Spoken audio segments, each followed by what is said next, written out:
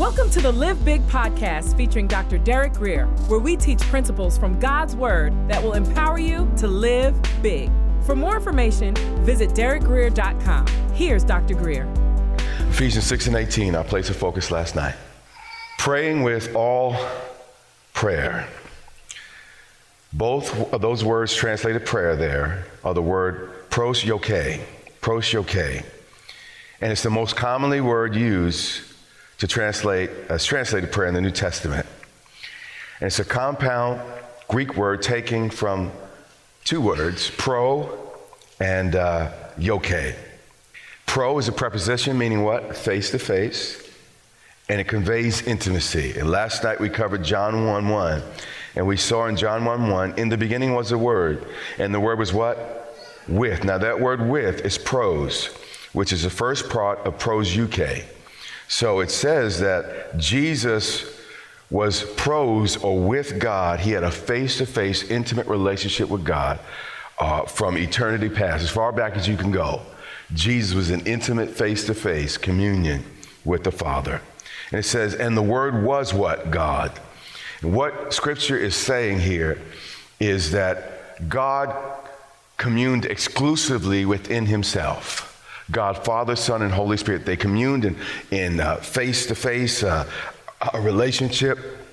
And have you noticed in creation that most of creation, particularly the highest creation, humanity, we're relational beings? Without relationships, we die. A baby that's not picked up will die. You could feed him and he can get all the water he or she needs, but it will die because it's created for relationship. We were created for a relationship. And that's why God likens us to sheep, because they're pack animals. They're not designed to live on their own. Now, God in himself had a community, Father, Son, and Holy Spirit. Inside himself, he had an object to love, his Son. And there was the Holy Spirit, which what Augustine said was the spirit of love between the two. But the point of it is, God had a fullness and a richness in himself that he didn't need creation. What's amazing, it was so good on the inside of him. He said, let me share this with some beings that I have in mind that they don't even exist yet, but this is so good, I'm going to share it. So what he did is he created creation. And we are the creation where we get to share, if you accept him, that face-to-face intimacy with the Father. Now, there's a Greek word that we're looking at, prosyoke. And the second half of the word is yoke. And it's a Greek word that means wish, desire, or vow. And it was originally used for the Greeks when they made vows before their idols and to their false gods. And they did it based on a need in their lives. And what this term means is what it's communicating is a willingness to offer something of value, something great to God in exchange for the answer to prayer. So a combination of these two words, again, this is the most common word used for prayer. So if you want to understand prayer, let's understand this word. So we find that prayer is it's a face-to-face intimate experience with God. It's not just praying on the fly. It's that face-to-face, Lord, I want to see what you're thinking. I want to, I'm asking you this, but I'm also watching for your expression. I'm looking at the clues and the cues that you give me in exchange. Secondly, I come before you fully surrendering. God, I'm not just trying to tell you what to do. Lord, I have a heart of surrender and a willingness to give you whatever's required. Whatever you might require out of this prayer time, I give to you. So we don't go there saying, well, I don't want to give you my life. No, Lord, everything I have is yours. So when it's a face-to-face saying, Lord, anything you want is yours. That's what the Bible calls prayer. Again, I asked last night, how many of y'all have prayed recently? All right, good. I'm seeing some hands go up today. Very good. Then the second word is supplication. And this is, again, he said, praying with all prayers and supplication. And the word translated supplication is deesis. And I'm butchering these words. I'm not a Greek scholar. But it focuses on the need presented. So in order for the reader to understand what God was meaning in prayer, he had to use several words with various nuances to communicate. He wants face-to-face intimacy. He wants us to be willing to give it all, but also he wants us to recognize our need. There's nothing wrong with having a need before God. We are his creation. We were created. It's kind of like an iron plug and, the socket in the wall. And then, the iron works best when it's plugged in. There's nothing wrong with the iron being plugged into the wall. And by virtue, when we plug into God, we're saying, I need you. And it doesn't make the iron less than. In fact, it makes the iron better than it would be without plugging in. So me recognizing the need, if I really recognize the need, what will I do? I will plug in to God. All right. Praying always with pros UK, face-to-face intimacy exchange, where you're willing to sacrifice and give up to go up. And supplication, this word, deesis, which is, again, a deep awareness of need. And we covered all that yesterday. Let's take a look at these two words elsewhere. And I'm going to be relatively quick. The Holy Spirit says to the Apostle Paul, be anxious for zero. Nothing. I'm most upset when I've prayed the least. I'm most anxious and worrying when I've not had that face-to-face. Remember Peter on the water, as long as he looked at Jesus, he was good. The moment he looked away. And when I get away from that face-to-face and I'm looking at things and circumstances, people, I'm not really seeing him, that's when I begin to sick. He says, be anxious for nothing. And then he gives us the cure for anxiety. He's not just saying, well, have a strong will and just choose, gut it out, grit it out, and just don't be anxious. No, he's saying, no, this is what I want you to do that will overcome anxiety. Instead, it says, but instead, in everything by what? Prayer. So when anxiety comes, what do you have to do? Do something instead. So anxiety is trying to fill your heart. You say, you know what? Instead of surrendering to the anxiety, I'm going to surrender in prayer. But in everything by what? Prayer. And that's the term pros UK, which is a face-to-face, and you saying, Lord, I'm willing to give you everything, and supplication, both words again, deesis here, which emphasize your need, but then it adds a third thing, with thanksgiving. Don't forget this part, because a heart that's having a face-to-face, regular encounter with God can't help but be grateful.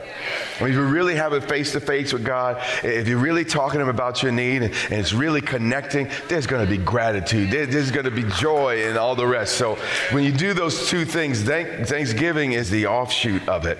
Then it says, and we're going to introduce the new word tonight, let your request. Now, the new word is ahiteo. Think of, remember the Simpson trial, Judge Ito? So it's close to Ito. So I'm going to butcher it for the rest of the night because Ito, I can remember. This ahiteo is a little tough for me. So Ito. So let your Ito, your request, let your Ito, your requests be made known unto God. But here's the deal. This word is a very unusual word. It means to ask. It means to demand. It means to require. That's important. And by the way, if you listen to me teach, I have focused on this particular aspect quite a bit. And hopefully you've picked this up over the years. But it says, let your demand be made known to God. I want to read to you what a scholar said about this.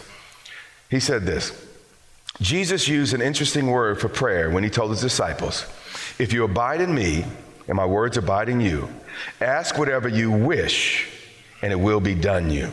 The word ask is the Greek word, it's not right for me to teach you wrong. I'm going to try to pronounce it, ahiteo. So ask is ahiteo, which means demand. So demand whatever you wish is what the Bible says. And he says this word primarily has to do with tangible needs such as food, shelter, and money, etc. At first glance, this word ahiteo appears to be a strange choice of words for the act of praying. Because, we're not going to just kind of push God around. Some people misconstrue what the meaning of this word is. Because the word is not one denoting the humble requesting of something. Rather, this word describes somebody demanding something in a level of boldness toward the one you're beseeching. But we should not be disturbed, this is what he says, by the notion of demanding when viewed in its proper context. He said the first part of John 15:7 provides us with the key to understanding. He says, if you abide in me, and my word, what? Abides in you. And he said, Jesus saying that if his words takes a proper residence in our hearts and minds, we would never ask for something out of sync with his will and purpose. His word would so transform our mind that when we prayed it, it would be in accordance with his word. And he continues, let me keep reading. This word, aheteo, is found in James 4:3. When James warns, he says this, you ask, or aheteo, or demand, and do not receive. So many of us do demand, but we're not getting anywhere. Why? Because you didn't abide in the word and let the word abide in you until your will lined up with God's will. Because you ask with wrong motives.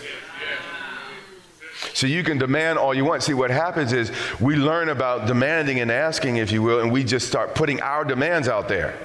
But they're not surrender demands. They're not demands committed to the word. And the Bible said, his word should not return unto you void, but our word and our will. So with that, we want to seek the Lord about what is his mind. Not just, I'm going to tell you what I want. Lord, what is your mind? What is your thought? And Lord, you've been working on me for a long time about this issue, and I surrender now to this issue, and I come to you to plug in and place a demand. Again, as I said yesterday, the electricity is in that outlet all the time. It's only when I plug in that I put a demand on what's in there. So I'm not doing anything wrong by plugging in. God wants us, prayer is our way of plugging in, putting a demand on God's power and God's promise in our lives. He says, you ask, and James is pointing his finger at the church, and do not receive because you ask with wrong motives, so that you may spend it on your own pleasures. Meaning you're not letting God's word really abide in you. You're still operating in a worldly way. Then it says, when we are not abiding in our motives become distorted. See, when I'm not abiding in God, the things I want from my wife become distorted. The things I want from my children become distorted. The things I want in my church become distorted. The things I want in people around me become distorted. But when I have that abiding relationship in the Father, I'm putting proper demands and boundaries are falling in proper place. I'm not asking my wife to be more to me than she needs to be. She's a human. She can't be my God. She can't just fill me and make me happy. Only God can make me happy. But we start putting these demands on others when we, get out of alignment with the word of God. He says here, when we're not abiding, our motives become distorted and our demanding produces absolutely nothing. Then he says, the word aheteo is used also in 1 John 5:14, one of my favorite scriptures. If we aheteo, if we demand anything according to his will, you see, it's according to his will. It's what according to his will. It's what according to his will. So you got to at times, Lord, what is your mind? What do you want? If God would have answered some of my demands, I wouldn't be here today. Really important.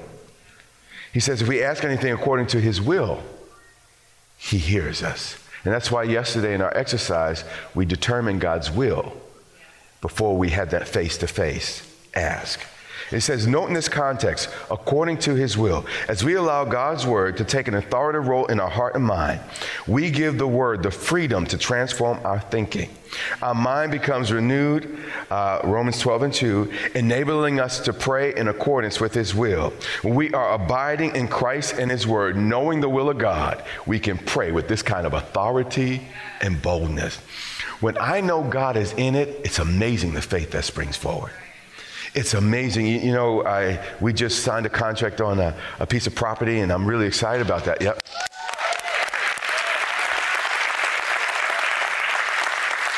But what I haven't shared was an extremely tenuous process. We had attorneys going back and forth as late as 8 or 9 o'clock at night.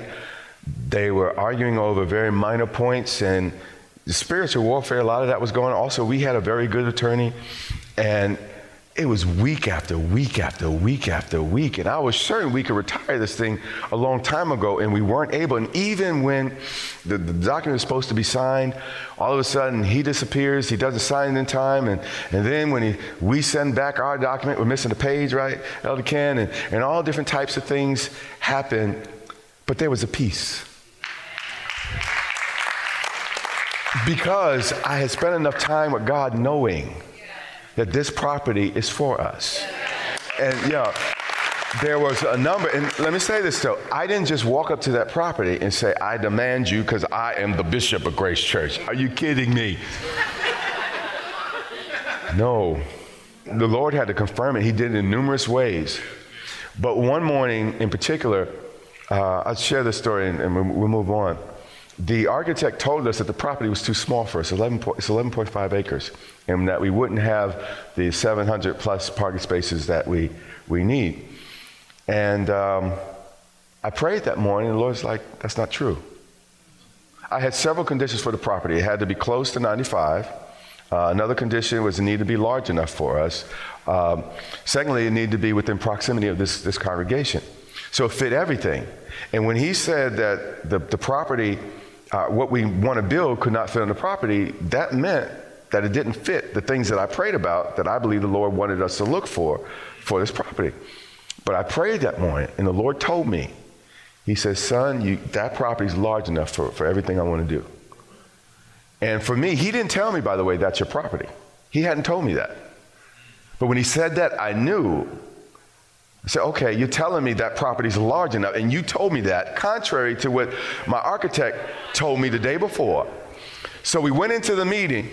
Lo and behold, I'm sorry, the property's large enough for everything you want to do. For me, that was a confirmation. You understand? And what can happen, and listen, I'm like you. You can want something and things are shiny and you think it's God because you want it, but I'm not God. And just because I want something and desire doesn't mean it's God. Many people have a thought in their mind and say, well, God's telling me. No, you're thinking. And let me tell you too, idols speak to you too. When you have idols in your lives, things out of control, it will speak to you like it's God.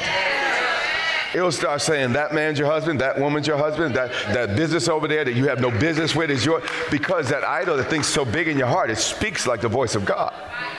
And you got to be very careful about that. So we were dealing with a need, and I've been doing this for a few years. So I wasn't just going to, I'm the man of God. Are you kidding me? Lord, I'm your servant. Show me, and I'll stand up and be the man of God, but first, I'm your servant. And you show me. After you show me, I'll be as strong, as bold as you need me to be. But Lord, I'm looking to you. And when I became confident, well, after he said that, there was a confidence that sprung. And we've been negotiating since mid-December, all the way through January. And I had to cancel, actually. Actually, I told them I'm going to walk away. But I had complete peace. God's got this. And that means that they got to call me to get me back to the table and all the way. I was prepared to. Why? Because I knew that I knew. And you see, when you know God's will, it's different. And your prayers are different. But you got to let the word get in you until you know. See, the problem is some people believe in healing as a doctrine. That's your problem. You believe it because you're a Pentecostal or charismatic. Not because you know, but because you attend a denomination, a church. That's why you're sick. I believe these things because the Word of God says it. And here's the deal. Even the things I believe, I'm like, Lord, you got to show me one more time again. Lord, minister to me again from your word. I'm not talking, God, I'm a great man of faith and be impressed by me. No, it's Lord, show me. Build this thing in me, show me. And it works every single time. He said, if we ask anything according to his will, what heals us. So the only reason, there were a few sleepless nights, but it was over different issues. But the last couple of nights, and I had some pretty big things on the line, because I made an announcement and the email didn't go through, and so a lot of stuff, I don't want to go into all that. But the short of it was, I slept very well. because I knew I prayed according to his will. I knew God heard me. I know it's just the flesh and the devil trying to get in the way of what God was doing. Let me finish this statement and then we'll finish for tonight. As we allow God's word to take an authoritative role in our heart, we give the word the freedom to transform our thinking. Our mind becomes renewed by God's word, enabling us to pray in accordance. When we are abiding in Christ and his word, knowing the will of God, we can pray with this kind of authority and confidence. Here's the deal. God doesn't want you just to wish. How many of you know that's anxiety? I go before God. See, what we will do, because we're trained religiously and many times by folks that don't really know the word, we'll you never go into a wishing fountain, you throw a coin in there and you make a wish? That's kind of how we do prayer. Lord, I'm going to throw a little wish here. That's not what we're doing. That sometimes, every now and then, that might work. Most of the time, it won't. What I've learned is, Lord, I don't want to just wish. Can you help me get to know? Amen. I want to know that I know. I want there an assurance on the inside to rise up. See, that's the only way you have peace in sickness. When you know you're coming out of that sick bed. When you know it, you're not just, wishing it, but you know it. And many of us, situations in homes, marriage, family, business, we haven't gotten to the place of knowing. And we live a life of I just hope and I wish and I'm hoping and I'm kind of praying and please. That's an anxious life. But God has given us the gift of faith, where we can go into his presence and come out with knowledge we would not otherwise have. We can have inside knowledge of facts that seem to be lying against the truth, facts that say everything except what God is saying, but you can know on the inside. That's how Jesus did the things he did. That's how he went to the cross. That's how he handled the storm. That's how he dealt with demons. He knew things. He believed things. He held on to things. There was a peace in him because he had faith. So what we want to do is not just, let me just check this and call it prayer. I want to look into your eyes, God, until I believe. My kids, when they were little, they would jump and I'd catch them. But the first few times they jumped, they were like, no. And they were scared. Why? Maybe they weren't sure I was strong enough. Maybe they might have thought I might have got distracted. But I kept saying, come, come, come, come, come. Then all of a sudden, at some point, faith sprung. And they jumped. And for me, I know, it's like, oh, little kid. I'm still like when you enter, you got to become like a child to enter the kingdom of heaven. And I got to sometimes hear, come, come, come. When I look into his face long, that's my daddy. That's my father calling me. He loves me. He's for me. He got strong arms. You know what?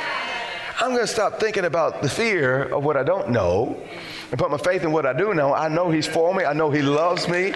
I know he got me. And God in his patience saying, come, come, come. Eventually I jump. And it becomes one of the favorite things. I know my kids, they just always wanted to jump. And what happens at first, faith is, I don't know. But after you do it a couple of times, man, do it again, Lord. Do it again, Lord. Do it again. Give me that assurance. And I know I can jump from this high place into your arms knowing that you have me. Faith is an awesome thing. But it's relational. And when you're looking face to face, man, with a God that runs the whole universe, confidence will come. It's when you're looking away from the Lord trying to have faith. That's when you get in trouble. Am I making sense? I'm setting you up for something in a moment. John 15:7, and we're going to wrap up. He said, if you abide in me, this is Jesus speaking. Here's the condition though. If you're going to put a demand, here's the condition. If you abide in me and my words abide in you. How many of you heard me teach this before? Okay, a few of you. You have to get into the word until the word gets into you. Yeah. What Jesus is talking about, the novice does not understand. Those of us who have really received miracles and experienced the power of God understand exactly what Jesus is saying. Let me read it again. If you abide in me and my word abides in you, what is Jesus talking about? He's talking about the saturation point. You have been listening to the Live Big podcast with Dr. Derek Grier. For more information, visit derekgrier.com or follow Dr. Grier on social media.